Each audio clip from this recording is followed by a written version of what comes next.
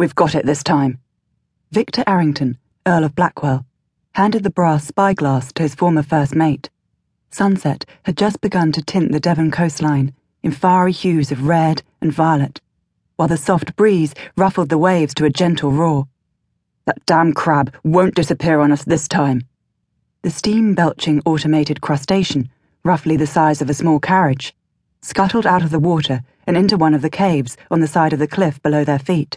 "Aye, we'll find that blasted cave opening and root the bastards out." Though his current title was butler, Barnaby Hatch, with his bushy white whiskers and bald pate, looked more like the old salt he was. Together, the two men drew their pistols and started down the steep path that led to the shore. There were never any men about when the crab appeared, and once on the beach, it seemed to simply vanish. For the past 2 weeks, it had arrived every 2 to 4 days, based on quick glimpses and the tracks it left behind. This time, however, Victor had stationed 4 other stout lads, all former crew members, at various hidden spots about the beach.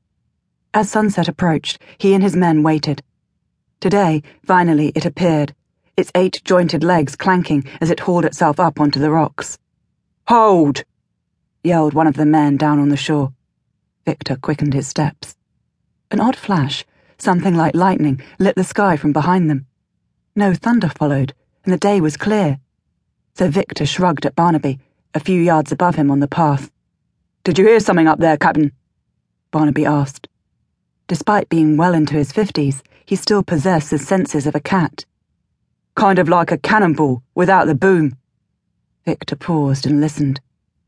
There it was, the high whine of a falling object. "Coming from 2 directions now. Go on, back toward the house." His men on the beach could capture the crab and find the cave opening. His niece and the rest of the people who depended on him were up at Blackheath Manor. Victor ran up the path, easing past Barnaby, just in time to see something. An airship fall from the sky, trailing smoke. With a resounding crash, it landed in the park right in front of his house. The ground shook and Victor's ears rang.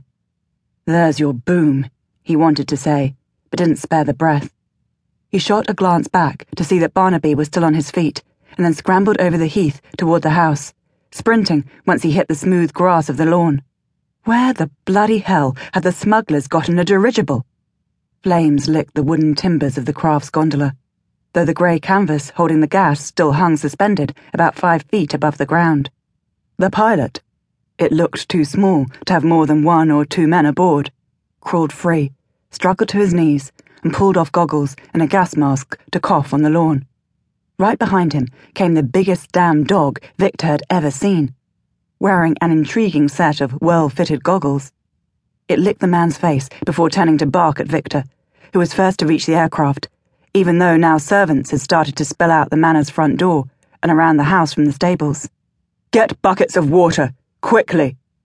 Victor shouted to the stable master. He reached the pilot, a slightly built man, no more than 5 feet tall, practically a youth. "Are you injured?" It would be easier to extract information from a captive who was still breathing. The pilot shook his head and put a hand on the dog's neck. "I don't think so. Down. Birch. Friend." His voice was soft, adding to the impression of youth, though it was rough and husky from the smoke. Victor mentally cursed the bastards for recruiting someone so young to their dangerous business.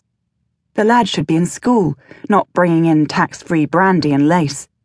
The dog, it was too slender to be a bear, whined, glared at Victor, and bared its teeth, before reluctantly dropping to its haunches beside its master, just as the stable hands each ran up with a bucket of water and doused the flames. "What gas is in there, and how flammable is it?" Victor didn't know a lot about dirigibles, but he knew they were dangerous.